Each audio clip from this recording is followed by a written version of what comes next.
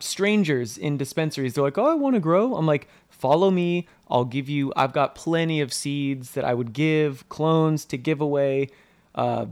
And any question, you can just DM me and ask, and I'll give you the rundown. I'll give you the list of supplies based on your budget. I like getting people into growing because like it was so much fun for me, and they say growing weed is the gateway drug to gardening.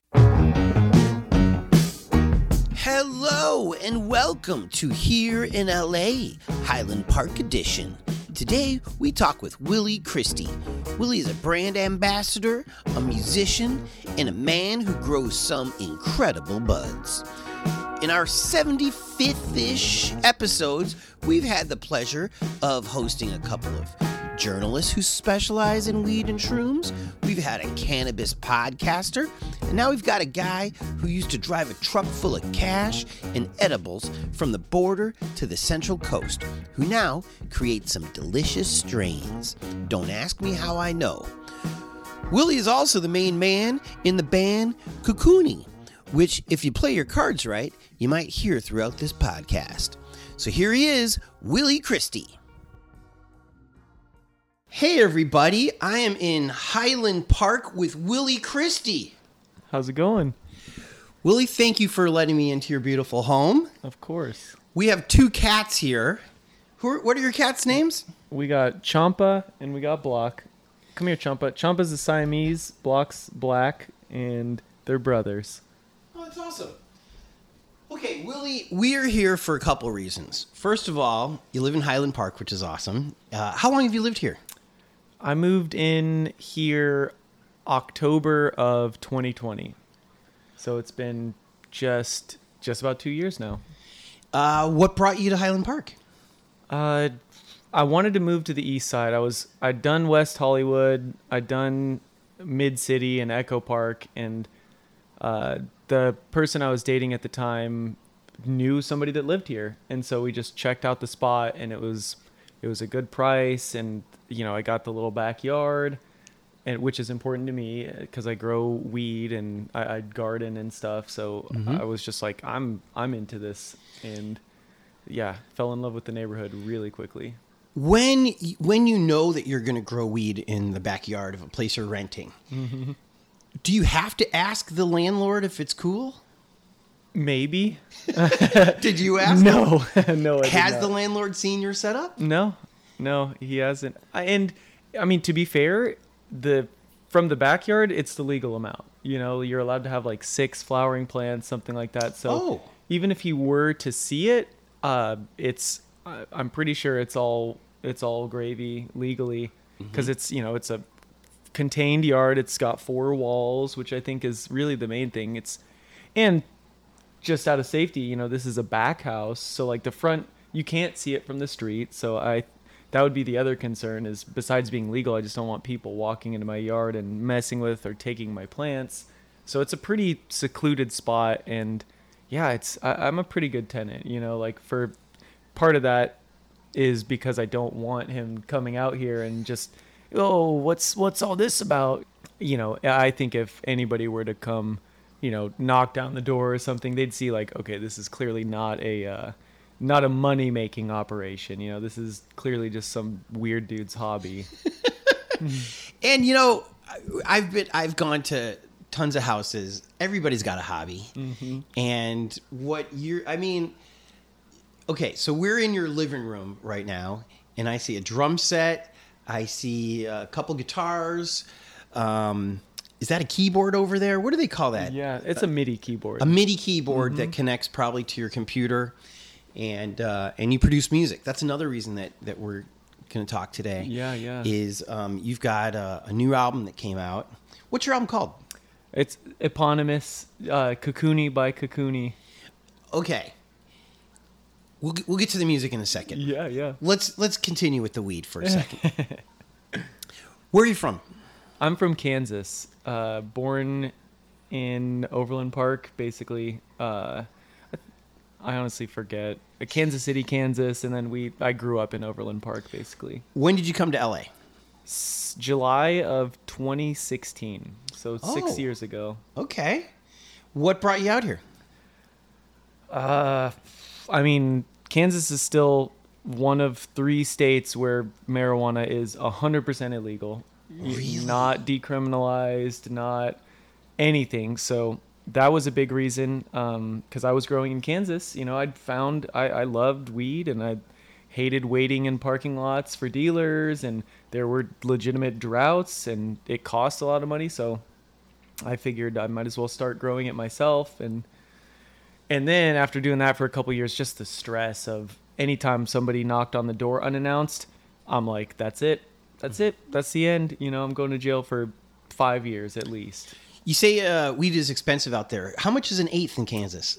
60 for the eighth of mids, you know, like really? you're not getting very good weed. And so the price is that high in part because it truly is illegal.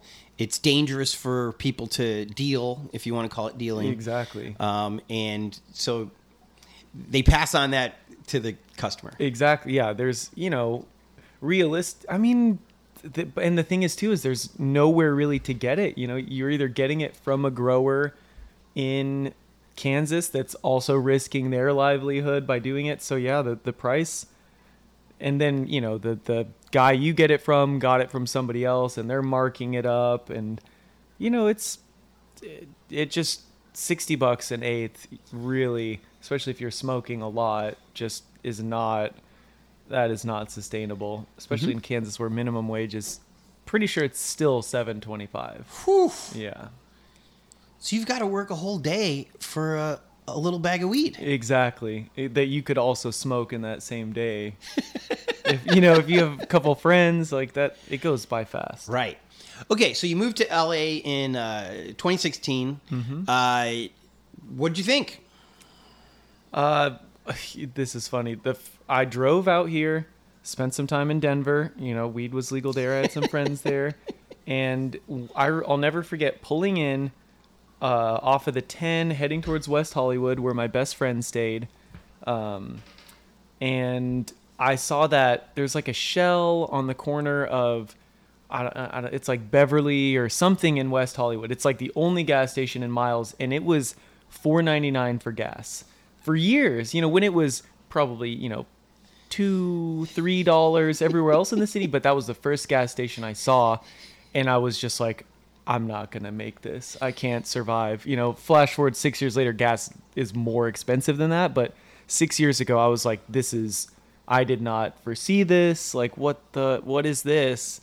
And but then, you know, fell in love, got in the weed industry, got to smoke real California weed, got my first band in 3 days. It was I met a girl on Craigslist. We started a band together and a relationship, which I don't recommend. But it was all going really well. And that's when I got my first weed, you know, proper taxed weed job, you know. Oh, really? Yeah. You worked at a dispensary? I worked for a company called Venice Cookie Company, and they did Cannabis Quencher, 420 bar. A lot of, I think Cannabis Quencher still exists and is in multiple states now, I believe, but the rest of that company doesn't exist anymore. But I was B2B delivery driver, so I didn't really talk with people. I just carried, you know, tens of thousands of dollars of product and cash back and forth from dispensaries back to the headquarters. Wow. Yeah. Were you ever nervous that they weren't going to pay you? I didn't have to worry about that. If they didn't have the money, I'd just call my manager and be like, they don't have the money. Next stop. But the real worry was like, you know, there's some spots in Anaheim where it's like 7 armed guards, you know, and some places it's pretty obvious when you pull up with a truck and you're unloading a bunch of product that there's a lot of money in there. And so like, but I didn't know. I didn't really consider, because again, coming from Kansas, you don't deal with like real, like, you know, mentally ill people or real like desperately poor people that are willing to do crazy things for money. And so like I was kind of naively doing this for a while until there were a couple days where it's like, you know, security guards would like escort me into the building and stuff, and that's when I kind of started putting it together. I'm like, oh yeah, like this is dangerous. So you would drive home with tens of thousands of dollars of cash? I drove to the headquarters. They would not let me go, you know. I couldn't take that home. It was a company car. I'd go to the headquarters and then drive the van around from San Luis Obispo and higher down to basically Mexico, you know, like the last border town that had some dispensaries too that we were in. So I was all the way out to Inland Empire, Palm Springs, you know. And that was fun too, because I got to see Southern California. I got to see that. It was like, I think 4 or 5 months of driving all up and down the 5 and all around the city. And yeah, I just, coming from Kansas again, there's no mountains there, you know, it's all flat. So every day was just beautiful, you know, just seeing San Luis Obispo in the spring, green hills, just mountainous hills. Really, I mean, it's a beautiful state. I still, you know, if you can look out my window and see the mountains right there with the clouds, like it's still, it hasn't gotten old after 6 years. While you're driving, though, there's drugs and cash. At what was the largest amount of cash that you had in your truck at one point? Was it $100,000? I don't think so. I want to say like 60, 70 maybe. Because, yeah, these places are putting in orders for 8 to 10,000 seem to be about the average, because they would stock up, because then they're making money on that money. And I would have 6, 7, 8 stops a day, so it would add up. Did you have a safe? Did you have a lockbox? No. Where'd you put all this cash? It was just in a one of those money zip things, you know, just a little zip. Sometimes I'd get paid in 1s and 5s, and I had to verify it, you know, like just counting it out. Sometimes it would take 10 minutes just to count the money that they had, you know, paid me in. But yeah, it was just in a little clipboard, you know, the top comes off clipboard with like a little, nothing fancy. Those leather money envelopes, you know, yeah, that you see at like garage sales and stuff. It was, not much security on there. And so when you would get back to the warehouse, you'd hand over the cash. They would count it to make sure you didn't steal any. But I mean, looking at you, you seem like a wholesome, normal dude. Yeah. It looks like almost everything you're wearing is thrifted. Yeah. What your corduroy hat says "Don't trip." Yeah, I just found out this is a Mac Miller brand or something that he sported. I didn't really listen. You to got his black socks on with weed on them. You look like just a normal person. I wouldn't think that. Well, I'll put it this way: you look like a normal hipster. Yeah. I wouldn't think that you've got $60,000 in a truck. Exactly. Yeah, and that worked to my advantage too. Like, I was the only white dude doing that job also. Everybody else was Latino, Hispanic. I got trained by this one guy who was involved with, you know, he'd go down to Tijuana and party. He played in a mariachi band. He'd party till 4:30 in the morning and have to be back in Culver City by 7 a.m.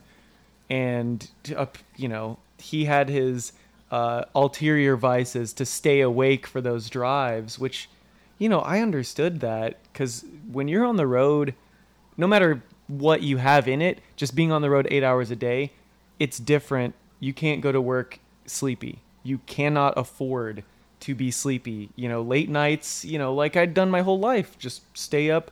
Okay, I'll just be tired today. You cannot do that when you're driving, because that's your life. That's your life, somebody else's life. And he offered me meth, like while he's training me, he's like, "You want to try some of this?" And I'm just like, this is not the time. This is not where I want to do meth for the first time. I did not move out to California, join a weed industry to start doing meth. Like, there's plenty of that in Kansas, believe me. So what'd you do to stay awake? I learned that when you're tired, it's too late to drink coffee. But like the caffeine will actually block your sleepy chemicals in your brain, but it doesn't refresh them. So you just have to stay ahead of it. And I learned about this crazy thing called a coffee nap. I don't know if you've ever heard of that. So it takes about 15, 20 minutes for something you drink to enter your bloodstream. And so what you do is if you are exhausted, if you are actually tired, falling asleep, you chug a coffee or a, espresso, frappuccino, whatever, chug it and take a 15-minute nap. So that 15-minute nap gets rid of all the sleepy chemicals blocking your receptors, and the caffeine is there, ready. As soon as you wake up, the caffeine's hitting, and you're refreshed and awake and alert. So it was like weird, like military tactics almost,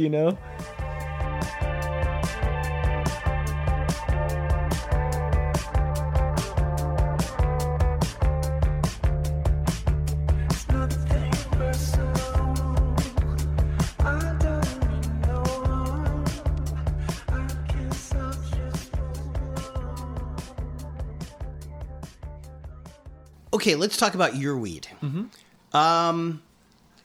You don't sell this weed? You're really just experimenting? You're being a scientist back here? I gift to friends, I work in the industry, so I have a lot of friends that smoke, and sometimes what I'm offering, the weed that I have, is like higher quality and cheaper, and at the very least, you're not paying 30% tax, and all the money's going to me, and it's just, I always say, like, support your local artists. Like, thank you for supporting your local artists, because that's the reality of it. It is an art to me, and I'm finding that the better I get as I figure it out, people do respond to it. Like, my girlfriend, for example, will not smoke dispensary weed. She can't. It makes her feel anxious and uncomfortable, but her and now all of her friends are like, I only get weed from Willie. Like, I thought that the one of the things about legalized weed in California was it gets tagged from the beginning, and the government and the growers are tracking it all the way to the dispensary, and because of that, it's supposed to be better. But you're saying your backyard weed is better. Yeah. How is it better? I mean, granted, there are brands that do it better. There are brands with integrity where profit is not the most important thing, where they actually do care. I'll shout out 710 Labs right now. Their slogan, their motto is quality over everything, And so, like, I wouldn't say that I'm growing better weed than, a handful of brands, but the majority, I would argue 90 to maybe 95% of the weed in dispensaries doesn't hold a candle. And that's just because they're growing for profit, mass-produced weed grown hydroponically. So it's just, the terpenes get diluted. It's only focused on THC content, which, as a lot of us know, like, is not the most important thing. You don't buy Everclear at a liquor store. You don't buy alcohol based on alcohol percentage unless you're just trying to get drunk, but a lot of people, if you want to get high, you can just buy a vape pen, but people want flower with the highest THC percentage. I don't know. So the brands cater to that, and it's just created this mess of like dry, flavorless cannabis. And granted, it does have a lot of THC, but THC on its own creates dysphoria. You think that THC is like a euphoric thing, but it's really the terpenes that kind of modulate that high into something that's euphoric or feel good or energetic or relaxing, because THC on its own is actually kind of unpleasant. Tell me about it. I was going through a period where I couldn't smoke because it made me cough, and a friend of mine gave me 100% THC tincture. And she said, only take one drop. I took the one drop and didn't do a lot. So the next day I took 2 drops and I collapsed. Wow. Yes, THC by itself isn't the thing. Just like we don't drink rubbing alcohol. Exactly. Let me ask you. Oh, so your Instagram is really interesting. What's your handle on Instagram? I have my personal's my name, Willie Christie. But then I have a weed one, Willhouse69. That's because Willhouse 420 was taken. And on this, you did something that I hadn't seen before, which was, I want to say you rinsed or cleaned your buds. Yeah. What do you call it? Rinsing? Yeah. Rinse, wash, You washed them. Okay. Yeah, yeah. And what was interesting to me about that was I didn't think you needed to. But when you did it, you showed how much gunk is on these buds. Yeah. And we don't want that gunk inside of us? Not necessarily. I mean, if you think about it, I mean, I have cats too, and the tent used to be in the living room. So it was dust, the same dust that's gathering on the table and counters, that's going in the weed plants too. And those are sticky plants too. So like, there was a dog living here, a big hairy golden retriever. So like, and then there's bugs, like bug carcasses, bug poop.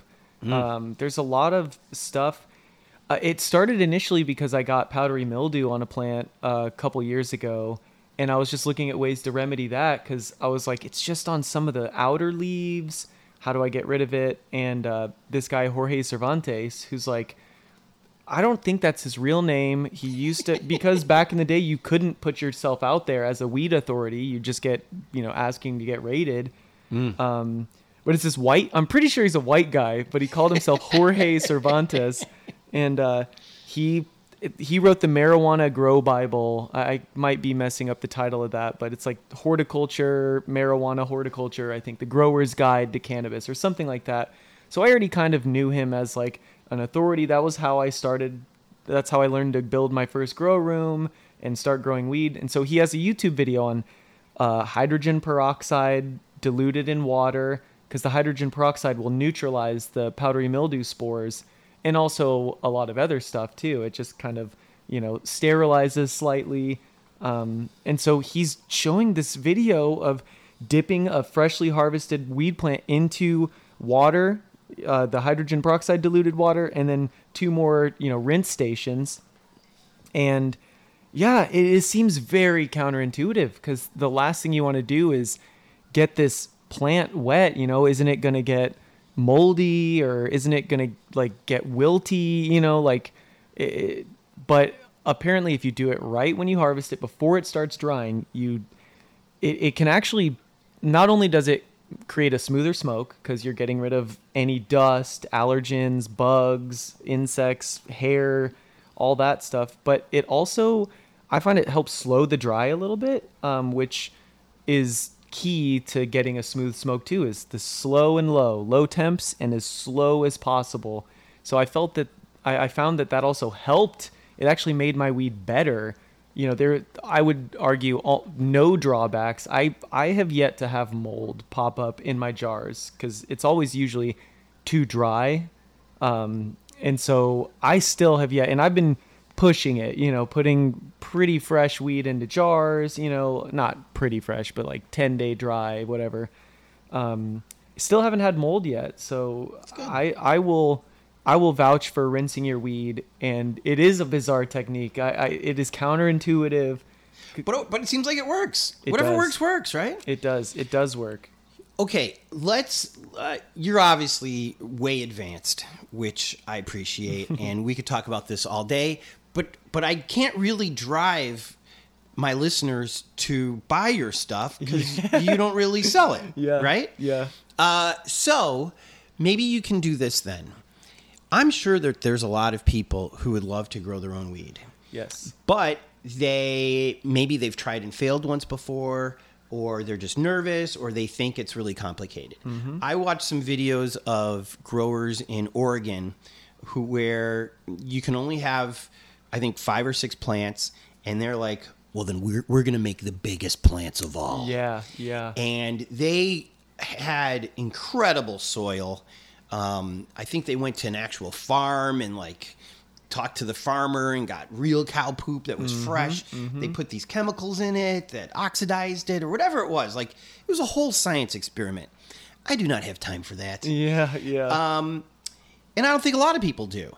And even though we can be nerdy about our little hobbies, my hobby is getting high and watching a movie. Mm-hmm. It's not doing all the things. Yep. So for those of us who do have your little backyard is little. Mm-hmm. That's the size of a bedroom back there. Exactly. It's not that huge. And yet you're growing fruits. You've got a number of different plants out there.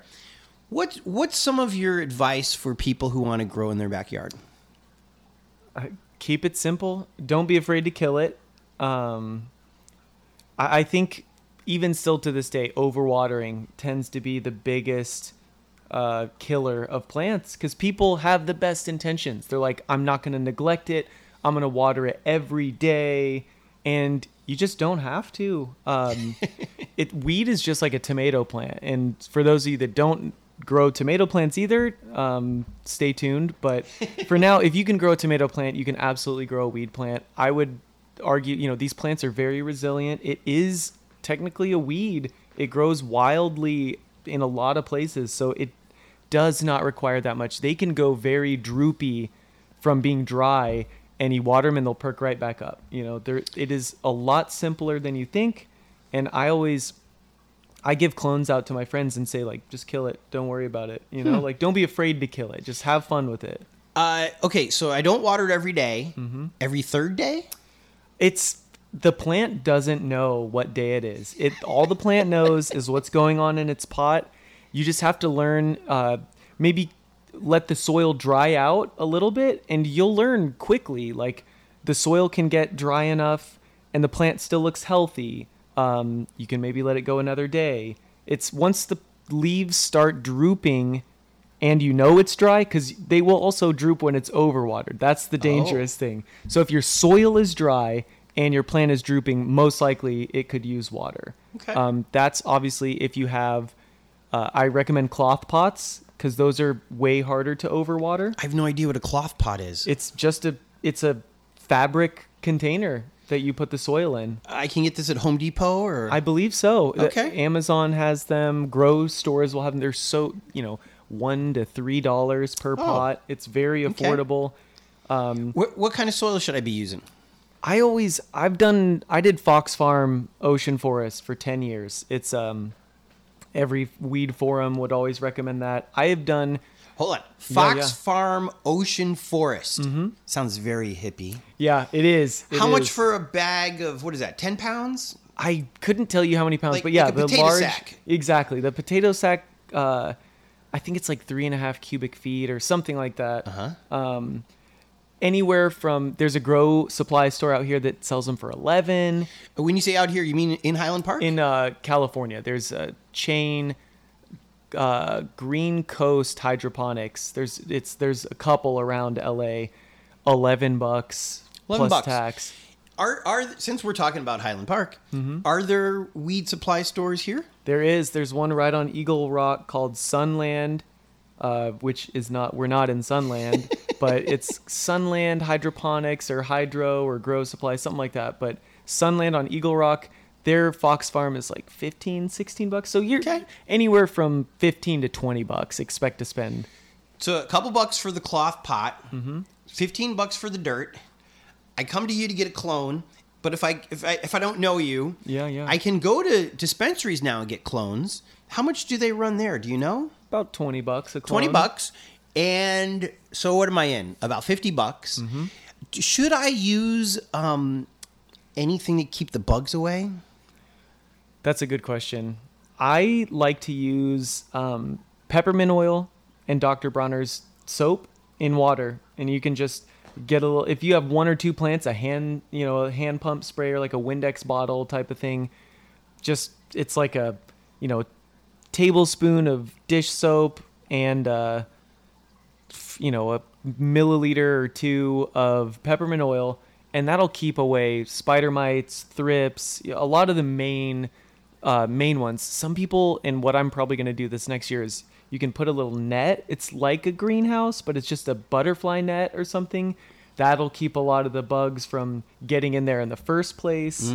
But yeah, bugs, that's just a learning process, Mm-hmm. But the best way to do it is to stay ahead of it. If you're just checking your leaves for any weird bites or anything and spraying that peppermint oil and soap mixture every 3-4 days at night or in the morning. If you do it in the middle of the day, the droplets from the spray will it creates a magnifying glass effect and for the sun, and it just burns. It will burn the leaves. I feel like we have fewer. I'm from Illinois. Mm-hmm. I feel like we have a lot fewer bugs in California than in the Midwest. Is that true? That's true for now, but California. Yeah, it's been getting worse. I don't know what it is. I feel like I managed to find a lot of bugs, because I've got a little green little zone out here that stays pretty moist. So the bugs probably are coming from miles being like, yo, I heard this guy, like, check this out. It's free food everywhere. Your Instagram, do you go through these steps about how to tend to your... Not really. Not necessarily. Yeah, like some days I'll do educational stuff, but there are so many accounts that have like basic growing info. Okay. But one thing I do when I'm out working, I do brand ambassador work, so I'm still in dispensaries talking to people every day. And I offer my services for free for now, for the foreseeable future. I still have time. Follow Willhouse69 and reach out. Like strangers in dispensaries, they're like, oh, I want to grow. I'm like, follow me. I've got plenty of seeds that I would give, clones to give away. And any question, you can just DM me and ask, and I'll give you the rundown. I'll give you the list of supplies based on your budget. I like getting people into growing because like it was so much fun for me. And they say growing weed is the gateway drug to gardening. Like once you start growing that plant, you're like, shoot, what other plants can I grow? It's a pretty good. It changed my life, so I feel like it's sort of my duty to pass it on.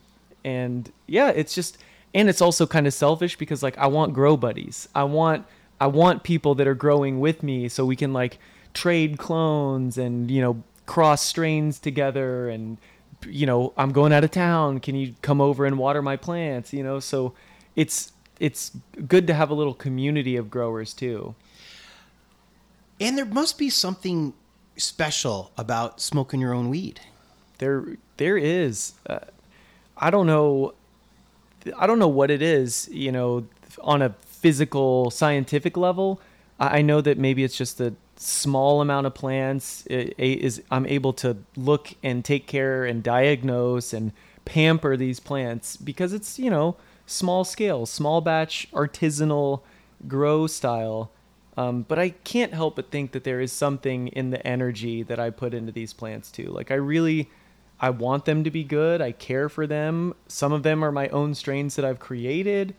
And there's a lot of love that goes into that. And I feel like that, and it's all organic because like, I'm going to smoke this. Why would I do anything that I wouldn't want to put into my body?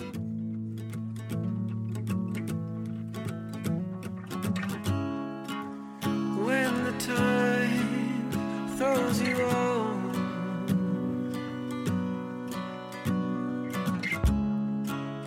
you'll be fine, just hold on.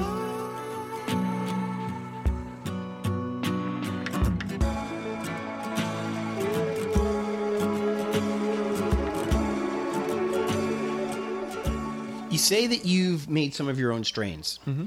Have you made any cool names for these strains? Yeah. Oh. I'll start with the first one. I got a bag seed of this strain called, it was a bag seed off of a strain called Rainbow Driver. And so being a bag seed, it's a mystery dad, mystery male plant. So I can pretty much name it whatever I want. So I called it Rainbow Road. Not legal because I'm sure there's some copyright with Nintendo in there. Rainbow Road? Uh-huh. What Nintendo game is this? Mario Kart. It's the last big course on Mario Kart 64. It's like, and it's perfect for weed too because it's just this psychedelic. You're literally driving on a rainbow and stars are the guardrails and you're literally driving around in space on a psychedelic rainbow. Yeah, it's a great. So coming from a strain called Rainbow Driver, I was like, why didn't they just call it Rainbow Road? There you go. Because they're probably old like I am and they have no idea. That's true. And so I crossed that, or I didn't do it on purpose. I had a male GDP, Granddaddy Purple, in the tent, got a little too wild, and next thing I know, I had a bunch of seeds, and I call that Purple Rainbow, kind of an homage to Prince, like Purple Rain, Purple Rainbow. And then, so I crossed my Purple Rainbow with another seed that I got from a friend that's from a breeder. Apparently, I always forget the name of the breeder, but it's a Mac and Slurricane hybrid. And this plant came out just smelling like grape jelly. I've got it. I got it in the closet in there. I can have you smell it. But it smells like buttery grape cobbler pie. And my best friend Charlie, who we're both from Kansas, but he's been out here for 8 years. He's actually a huge Cubs fan too. His dad's from Chicago. And I stayed with him in West Hollywood the first year that I lived here. He's black. He taught me how to play the blues, and he loves grape weed. And so I named this strain Chuck's Berry. Oh my God! Perfect. Yeah. Perfect. Yeah, and he's got a chronic pain disorder. So he's prescribed opiates, but he doesn't like taking them because they're very addictive. He's been, he's had his up and down with opiates throughout his life, but he still has to take them.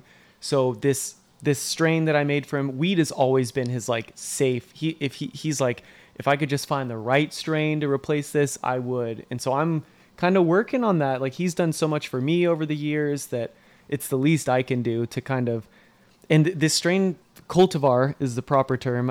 Strain is, that's the common language, but this cultivar really does give a full body relaxation, a full body high. And that was just kind of the bonus. I just did it because it smelled grapey, but turns out maybe it's that grape smell that causes the full body high. And that's why he likes grape weed, is because it actually gives him the medical relief that he needs.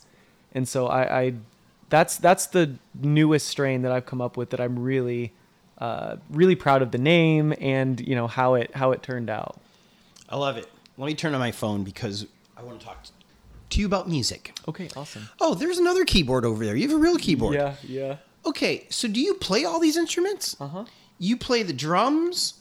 I see an acoustic, an electric. Mm-hmm. You got a keyboard. Well, first let me ask you about your new record. Mm-hmm. Kukuni. Mm-hmm. It sounds like a made-up name, but I Googled it, and it means a Cub fan that podcasts. No. What does it mean? It is a made-up word. It is? Yeah. Okay. I misheard somebody on the radio. I was listening to NPR, and they said, he's like, it's similar to the concept of cocooning. And I was just like, I love like the concept of, there's like this Japanese concept of forest bathing, that if you're stressed, you go out into the forest and breathe in the pine air, which, to bring it back to weed, the pinene that are in cannabis and in pine trees entering your bloodstream through your lungs just by breathing it actually refreshes and relaxes and makes you more alert. And so like, I'm ready to hear this like cool new concept, and he just goes on, and I'm like, oh, he said cocooning, like, pretty self-evident, like just kind of pandemic cocooning, you just stay in your little cocoon and kind of have your own little world. And that's exactly what I was doing for this project already. Right. I heard you stayed in this house? It was a spot in Mid-City. Okay, so you stayed in Mid-City for 6 months straight? Yeah, essentially. I worked. I would go to work, but 90% of my free time was, I set a deadline, 6 months out. I'm like, I broke it down into 2 weeks. Every 2 weeks I need to have a song kind of thing. Oh. And so I just stayed, and I think I wrote 13 songs and whittled it down to 10 by the time the album was done. But yeah, I wrote that. It was just me in this tiny bedroom. Is about the size of this section where I'm sitting right now, just like a 10 by 8 bedroom or something. I could be wrong, but did you have your girlfriend tiny. at the time? You don't I remember was if there was a single. woman in this? I was single. All right, fine. I was single, which helps. It does help. Sorry to say, but it does. Yeah. Okay. your music, I drive Uber. I start around 4 o'clock in the morning if I'm a good boy. Sometimes 6 o'clock if I sleep in. And from 6 to around 9, I don't like to play rock and roll for my passengers. I like to go to the chill station on Sirius XM. And I'm a rock and roll person. AC/DC was my first concert, and everything else that's less than that is less than that. Which singer? This was the Back in Black tour, so it was Brian. Gotcha. And so when I heard the first couple cuts off of Kakuni, I was like, oh, great. And I just put it on the background and I did my work. I was like, I'm just gonna let it be here, and we're gonna see if anything pops out. My man, something popped out. You have a song called Forever. Yeah. And it's just kind of a groove, a real slow groove, a bit of a stony groove, if you will. With, like, there's some reverb going on in there. What's the technical term? It's even on the drums. It's almost like a phalange sound. Yeah, it's definitely a big plate reverb, if I'm not mistaken. It's called a plate reverb. I believe so. Okay. When I initially did it, because I wrote the demos, I did, fleshed out probably 80-90% of this album. I was going to release it myself, and I realized that the quality of the songs just weren't up to par with my songwriting for the first time in 10 years. So I found a producer. I'd worked with him for my last band, and we were kind of working on a couple of the tracks already, just because he liked what I was doing, and he was offering me free studio time, which is a blessing. So I was already kind of working with this guy, and then I was like, you know what, I need to get this thing done professionally. So a lot of the like super technical stuff about the finished record, I can't be sure, but I can tell you what I did for the demo. And it was a lot of just plate reverb. I just kind of envisioned this song as existing in, like, you're a rock guy, Rush, the 2112. That the song where the protagonist discovers the guitar behind the waterfall. Yes. That sort of timeless, almost like Grecian, like kind of like open. You don't know if it's a cave or if it's a, a massive open like room, but like there's this, that I love that tone. I love that emotion. And so I just feel like that's a spot that I return to a lot internally. Like when I'm on psychedelics, or, when I'm like just really introspective, or just trying to visualize a space to record, or what is the ideal spot to record this. And it's almost always that like big open cave with a waterfall, and maybe like the sun's coming through the waterfall into the room type of thing. And so I was trying to just emulate that environment, and so just a lot of big open reverb happening. What's the line that I'm falling in love with on this? Forever is what? Because forever doesn't feel like forever when you're in it. It feels like a dream. I wrote that song in Kansas, actually. That's the oldest song on the record. How about that? Yeah, I wrote that song in, I think, 2015, maybe early 2016, and I just never had the lyrics for it. I loved the melody and the lilting, kind of bluesy, sort of reminded me of like Japanese video games take on Western music, because I grew up playing like Zelda and all those video games. So like, it just kind of had this like cartoony Western feel to it, but not cartoony in a bad way, but in more like a fantasy Western. And I just never had the lyrics. I never had the lyrics right. I wasn't happy with the mumble take lyrics, and it used to be like, 'cause you'll never fall asleep with your lover, just like, just came out on first take, and I just kind of went with it. And then the album I was writing, and I was getting near the end, and I was like, let's see if there's any older ideas that I can revisit. Pulled that one out, and the lyrics just clicked, and I knew that I had something that I was really proud of, and that actually had like really transcendental meaning to it. And so I was able to go from there, and I feel really good about that. And Tony, the producer, he what's his last name? Buchan. Tony Buchan. Shout out Tony. Big shout out for giving to Tony. you a lot of free space to create this. It was really flattering too, because like he would do wonders, for my tracks. And then some of the tracks, he's like, he hated soft synths, like the software synths where it's just a plugin that's modeled after a Prophet or a Juno.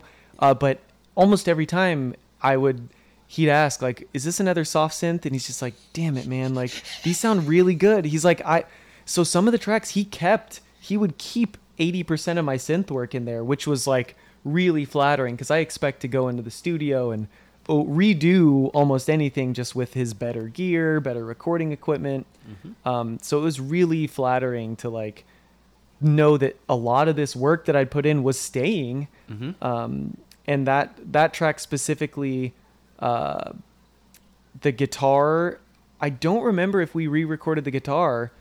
I just recorded it sitting at my desk, going into the interface, into the built-in microphones on my Zoom R16, shitty multi-track interface. And it was stuff like that. He'd be like, this is good. We got to keep this. And I was like, this is for sure the one thing I was expecting to re-record. Right. Let's talk about Zorillo. Yeah. Is that how you say it? Zorillo. Zorillo. What does it mean? It is Spanish for skunk. So I think, you put that together. Do we want our weed to smell like skunk?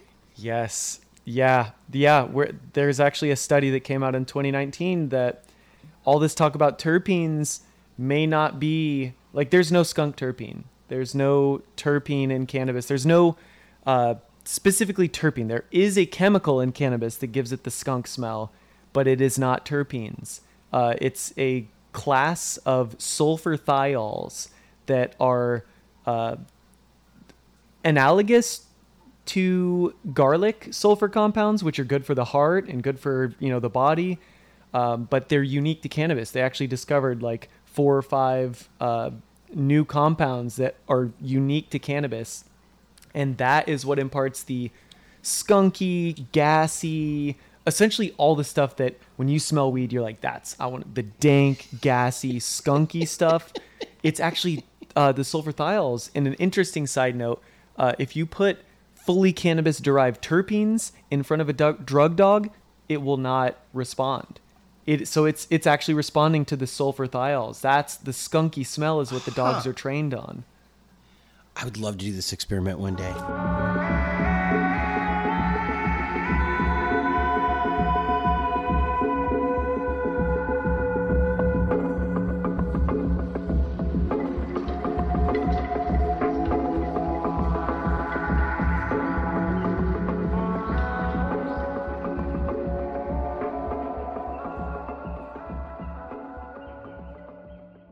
Zorillo, you recorded recently live at where? At the Goldfish. Goldfish in Highland Park, formerly known as the Hi-Hat. Is that on York? It is. Okay. So I saw your live video of that, and no disrespect, but when I heard it on the album, it was totally different for me in that I could hear I just could hear it better. And maybe the YouTube video is just a guy on his iPhone recording you. That's exactly what it is. And that's going to lose a lot of the nuances.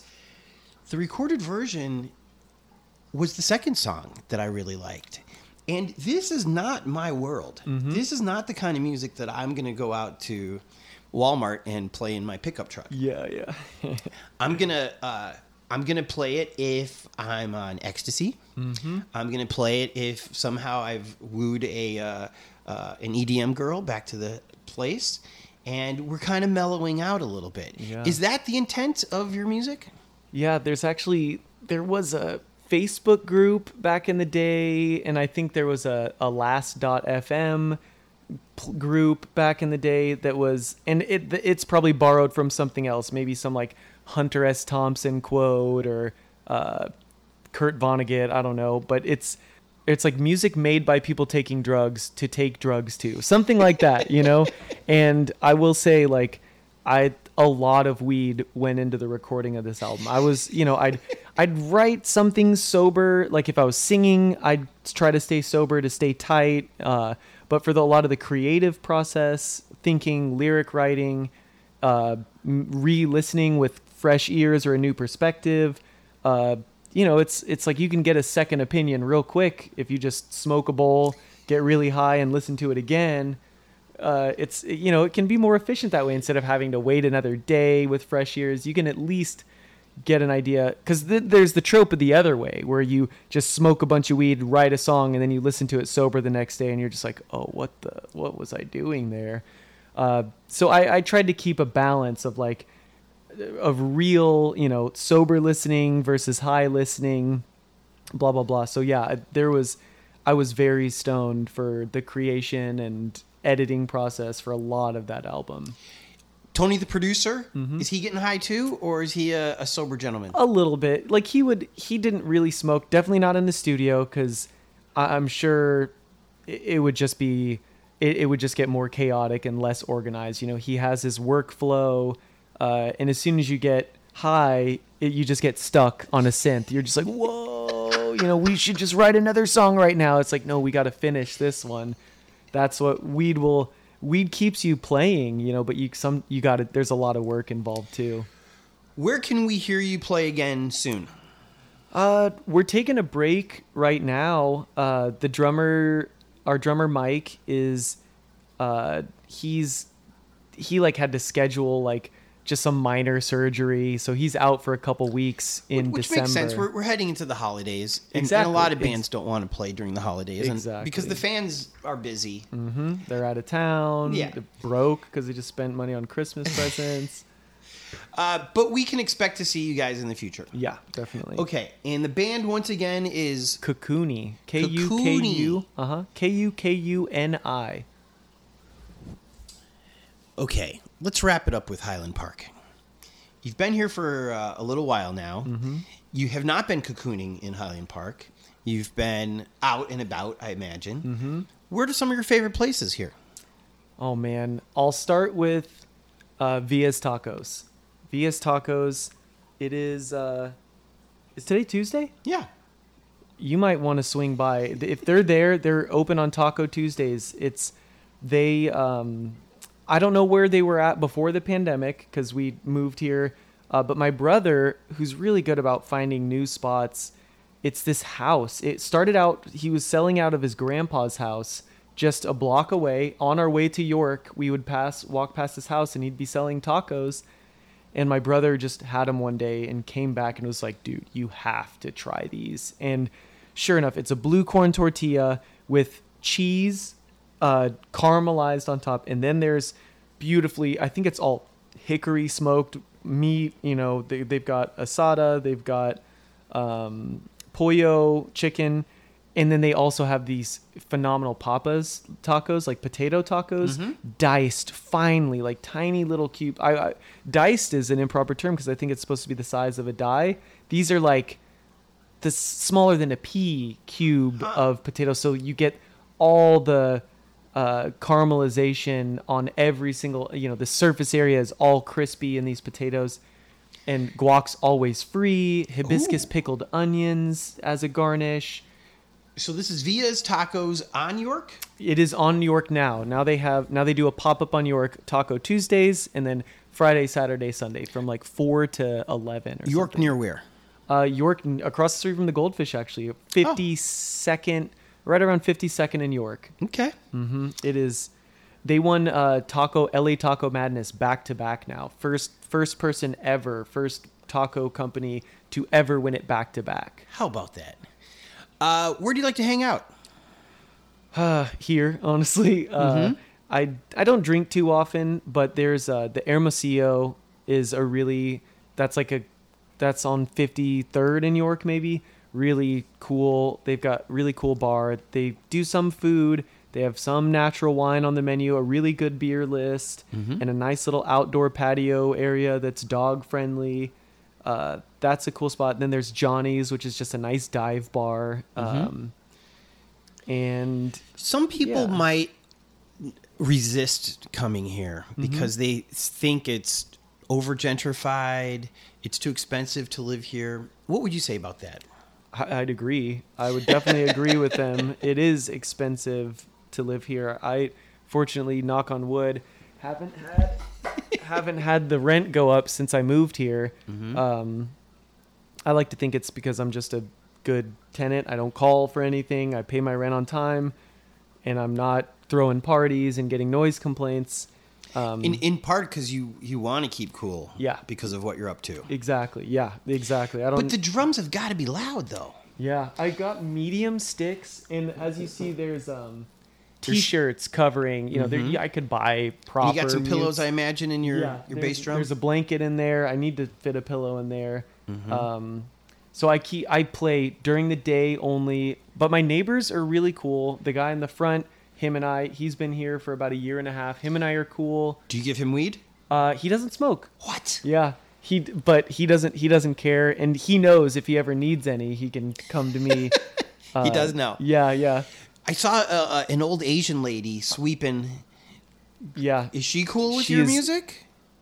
She hasn't said anything. She's a sweetheart. She'll give me. She is also a garden inspiration. I don't know if you saw their backyard. They've got sugarcane, pomelo, persimmon, tangerine, mandarin. Are the mandarins I saw some big ass fruit. Those are the pomelos. Pomelos. Or pomelo. I don't even know what that is. It looked like a grapefruit almost. It's like a grapefruit lemon hybrid, but it is its own citrus apparently. Like it's not a hybridized variety. It is just a giant citrus, and it's dry kind of. Like you can actually open it up and separate it into the citrus segments. And you eat it, and it's kind of like a dry grapefruit, but it's less tart. It's way less tart than a grapefruit. It's a really unique citrus. Like, I don't know. It's not very flavorful, but it's refreshing, and it's slightly sweet. It's kind of like a sweet grapefruit with a hint of lemon, maybe. But they're massive. They look like it looks like a basketball. There's like 100 basketballs growing on this tree. But they're green. So she's cool with you too. Yeah, she's awesome. So the neighbors are great. The neighbors are great. You're in walking distance of great tacos. Do you ever take the Gold Line? No, I don't. Right, fine. I don't. With all this fruit that's being grown back here, are there any rodents that invade? That's a good question. For some reason, poor Jim in the front seems to there's like a rat in his basement every other month or something. No. Yeah, hold on. He's got a basement over there? It's not a base. It's like there's like just a crawl space underneath both of our houses. I see. And he just always has like a rat in there for some reason. I don't know if it's because my cats scare him away, or if maybe he's just got more enticing fruits and vegetables going on over at his place. Or it's just luck. But yeah, I haven't had to deal with anything rodent wise. Like there's maybe a rat or two that runs around. But there's feral cats and neighborhood cats that come around here too. So I think they keep them. There's a family of possums that lives back there. The possums don't mess with your weed? No. Thank God. Yeah, no, they don't. And the rats don't mess with them either. Let me ask you about fireworks and cops. Highland Park is known for fireworks, but I feel like during the pandemic, everybody in LA had to mellow out because the southern border was closed, and I have a feeling that's where most of the good fireworks came from. Yeah. Did you hear a lot of fireworks this 4th of July? Not really. Honestly, that's it. I didn't even think about that. Because when I stayed in Echo Park, my God, it wasn't even 4th of July. It would be like, it could be September 2nd, and you'd hear firework, like it was just nonstop in Echo Park, just dudes in alleyways lighting off a huge firework and then running. Yeah, but out here, I would say what you'd expect being Right. in a city of, millions of people. Like, Yeah. the numbers are like, yeah, anyone could be lighting up a firework any minute. There's enough people. It might kick back in next summer. Yeah. What about the police helicopters? Do you get a lot of helicopters in Highland Park? There's a decent amount, but again, the neighborhood is significantly safer than it was a decade ago from what I'm living here. I'm a white dude that's growing weed in his yard. I'm very thin. I'm not a scary looking guy. But the neighborhood seems to be a lot safer. It's a lot of families. There's definitely like the mid 30s, late 30s, 40s, like programmer looking yuppie types that have their 5-year-old kids. But honestly, I feel like, my neighborhood especially, it's a lot of just Latino families, Asian families, like families. So and the streets are clean. That's one thing. There's no street sweeping out here because people aren't throwing trash in the streets, I guess. Like, yeah. So I don't have to worry about parking tickets on the street or anything.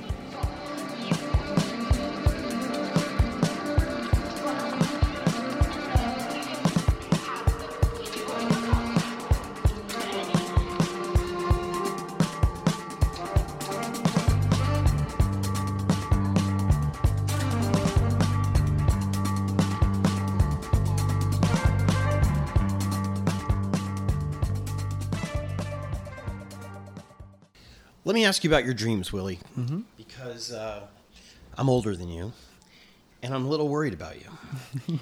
Because this music is beautiful, but I don't see you becoming a millionaire off of it. Your weed is probably very good, but you have kind of my sensibility, which is I don't want to get rich off of it. I want to make cool shit and give it to my friends. Exactly. That's like such a Midwestern come from. It must be, yeah. Just the humble, like, oh, I don't need much. We're not here to kill anybody. Yeah. We're just here to just be cool and be the cool neighbor in the back. Exactly. Is that your dream, or do you have some aspiration? For example, if the New York Times decided to buy this podcast for me, I would accept their money. If you call it 710 Farms, 710 Labs, yeah. or Tegrity Farms in South Park, if they came to you and said, that grape thing that you've got, the Charlie Berry, what did you call it? Chuck's Berry. Chuck's Berry. Let's do this. Yeah. Do you have bigger aspirations for your weed that you could do that the rest of your life? Yeah. These are both, I live my life, my career has always been my plan B. Most people, their hobby and their dreams are their plan B. For me, it's music and weed. I don't need much. Like you said, I don't need $1 million. I just need $4,000 a month or, for the time being. Like, it's a very modest amount. And music, I find that like the amount of work that actually goes into making money on music is not the type of work, it's not making music, So I'd rather just keep making music until it's just kind of undeniably good. And then then everything will fall in line, versus going out of my way to,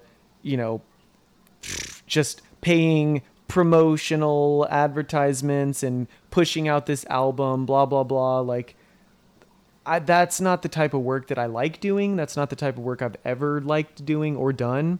So maybe it's naive, but I have the faith that like, if I just keep writing music, it's going to get better and better. And so maybe then something will happen, but I'm really happy where I'm at musically speaking. Weed, on the other hand, I am pushing a little bit harder to kind of get some money on. I'm working with some business partners on getting my own strains in their brand and eventually starting my own brand, hopefully sometime next year. And that's like a money-making thing, but also like after working in the industry for 6 years, I see a couple holes that could be filled, just integrity being the main, integrity, like literally, but non-ironically and right. Fully transparently, like having a weed brand with integrity coming from somebody that has 13 years of cultivation experience and a genuine passion for the plant, I just feel like I want to at least try, see if there is a market for what I think is important about weed. So that there is stuff in the works for me on the weed end, just happening slowly. And again, I've been doing this music and weed thing for 13, 14 years, maybe more now. And so like I've been doing it for free this whole time. I'm in no rush. I've got my day job, which is a weed industry thing, and that lends to the experience, that the market experience that I will need for my own brand.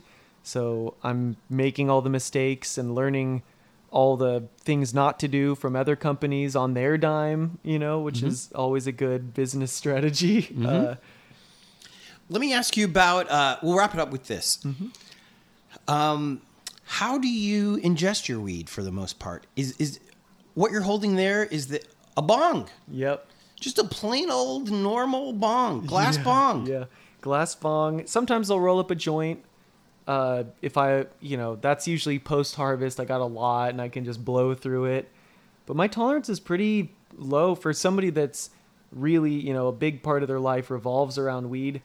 My tolerance is like, if I'm smoking during the day, and going into the night, two bowls, maybe 3, depending. But most of the time I'll smoke like half a bowl a night. I'll take 2 to 3 to 4 bong rips while I'm playing video games or watching movies or TV.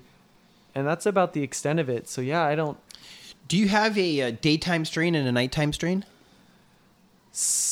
Yeah, I do. But when I grow, it's like anymore, I find that I can smoke indicas during the day just as long as I smoke a little bit, just smaller amounts of indica. I ask because that gives me a headache sometimes.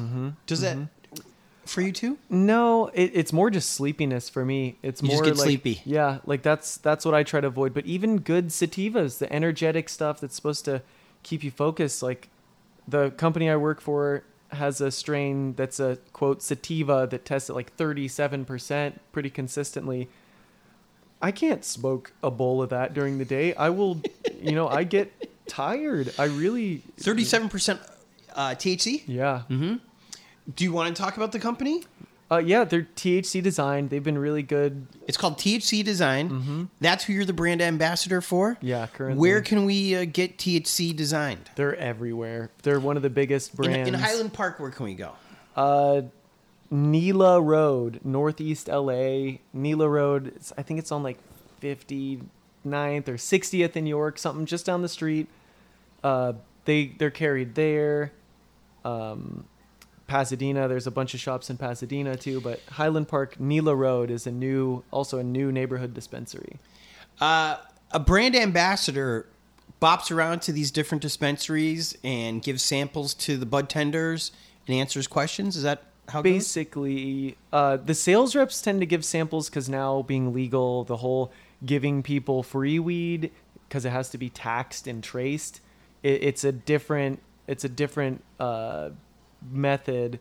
But yeah, I like to give them, if I get a bunch of THC Design weed from work, I can't smoke it all. And honestly, like, I prefer my weed to it. So I give out this weed and it's my own personal stash, which I don't think a lot of people are doing. But I'll give the bud tenders, oh, you haven't tried that one yet? Here, I literally have, a quarter of it back at home, and it's going to go old before I get to it anyway. So Here, try some of that. But most of the time, I'm like the lady in Costco giving out the samples with the coupons, except it no longer samples. It's just, hey, you buy our product, you'll get another joint, or you'll get an extra couple grams, or sometimes buy one, get one. So I'm just like, and I'm there just to educate on the brand, which, I know I'm really good at that. Like, I know how the company works, and it's basically THC Design is like the middle of the road, like highest quality, consistent weed for the best price. Like they're not trying to be the best of the best. They're trying to be the best for like the most people. They're trying to just be like that Coca-Cola of weed, kind of, not the Bud Light or Marlboro, but like more like, But not even Coca-Cola, because we all know Coca-Cola is not good for you really in any shape or form. Wait a second. Yeah. Because when I get sleepy, I go to McDonald's and I get today I got a McRib on the way over here and a Coke. Yeah. And that keeps me awake. That's a good point. Okay, so the caffeine, you're right. I was thinking more just like the soda or the sugar. Just to sip on. Yeah, exactly. Yeah, exactly. No. I did that as a child, and I developed kidney stones. Whoa. Yeah. That doesn't surprise me. Which got me into the opium because they gave me Demerol. Yeah. Oh, shit. Whoa. And I was like, I understand. My mother's love in a pill. Like, what and else then I was could asleep. Yeah. Hey, Willie, this has been fantastic. Thank you so much for having me today. Of course. Where can people find you online? We're so Kukuni Music on Instagram, Kukuni, Kukuni Music. You can follow me on Instagram as well because I always cross promote. Kukuni is on pretty much every platform: Spotify, Apple Music, Tidal, whatever. Ooh, you're on Tidal? Uh-huh. Beyonce could get you? I believe so, and YouTube Music too. Your album cover, you look a little different in person. On this album cover, you have a little mustache going. You're dressed very nicely, and you're looking at a mirror, which is looking at the audience. And it's right there. Oh, is that the mirror right there? The mirror. Which those of us who hallucinate just stay away from mirrors, right? Yeah. And you kind of look like a world traveler a little bit in this picture. Today you look like the guy who I'm going to bump into at the bowling alley. Yeah, literally. Which is fine. Which of these personalities is more like you? Well, I had the mustache. I shaved it for Halloween. I've had that thing for 14 years. I haven't shaved my mustache since I could grow it, basically. So I just shaved the mustache for the first time a couple weeks ago. So we can expect you in a mustache in the future. I think so. I'm still weighing it out, You look great either way. Thank you. It's up to the girlfriend, whatever she likes more, because I don't look at myself in the mirror enough anyways. So like whatever she likes more, that's, she'll either mustache or not mustache. Maybe a nasty goatee, like that would probably be an ironic goatee. But yeah, I think that I do have two separate sides. I've got the side of me that isn't showered. I'm wearing, clothes I wore a couple days in a row. And then there's like the time to present myself, fully shaved, got some rings on, got the cologne on, freshly showered with the product in the hair. So I've got two sides of me, and that might be my Gemini moon. Is that what it is? It could be. I feel like I have... Let's end on this. Yeah. I try to get all the senses. Your cologne is... It's this random fig patchouli cologne that I got at a farmer's market. I traded a plant that I was selling at the time, Kokedama plant, for the fig patchouli cologne that... I barely use it, so that was 4 years ago, and the bottle still looks full for the most part. So, ladies, he's taken for now. Yeah. But if you want to smell what Willie smells like, fig patchouli. Fig patchouli. I forget. I don't even know the brand. They might even not exist Just anymore. mix a little fig patchouli with some skunk weed, and that's probably what you smell like. Honestly, my girlfriend Missy literally... She's like, you always smell like pepper. It's like old weed because it just permeates my clothes. That was when the grow tent was in the living room. So I'm hoping that is a thing of the past. But I used to always just smell like weed constantly. Willie, thank you so much for hosting us. Thank you, Tony. And we'll see you out in the rock and roll hi-hat. It sounds good. How great was Willie? You know who we'd share our sweet buds with if we had a backyard in which we could grow the legal amount? Our Patreons. When you stoke us, you're saying, Tony, Jordan, look what I found in my sofa cushions. So shout out to our Patreons, Nancy Rommelman, Sean Atlow, Matt Mills, Sean Wallace, Greg and Molly, Jamie Taylor, Mark Johnson, Kira Ann, Barney Granke, Ben Welsh, Jen Adams, Trevor Wilson, Bree Wild, Dougie Gyro, Christina Up North, Robin Carey, Adam Shorn, and Ben from Down Under. Want to support this fine podcast that features beautiful souls like Willie? Go to patreon.com/hereinla and give till it hurts. We're also on the lookout for cool guests. If you know somebody, tell somebody, and then tell that person to write me at busblog@gmail.com. Also shout out to our Angelinos. To be an Angelino, all you got to do is PayPal or Venmo, $25 or more, and we will list you in the Here in LA website or Medium blog forever. Just send your hard-earned cash to busblog@gmail.com. Want to support us, but you got debts no honest man could pay? You can still help. Post your favorite episodes on your Facebook. OMG, post too. Tweet something nice about us. In fact, anytime you see me tweet about an episode, help out a brother. It's the holidays. Just retweet it. Just go bleep, retweet, bleep, retweet, quote tweet. This is rad. And for God's sake, tell your friends. Tell them how Here in LA is spelled. It's on Apple Podcasts and Google and Spotify and Amazon. Here in LA is produced by myself, Tony Pierce, and a man who I gave half of what Willie gave me, Jordan Katz. Editing, mixing, and music supervision by Jordan Katz. Songs by Orgone, Jordan Katz, and Kukini. Special thanks to Cindy for creating the logo, Jen for inspiring this, and Backyard Bombardiers everywhere who share what they've learned. Smoke weed every day.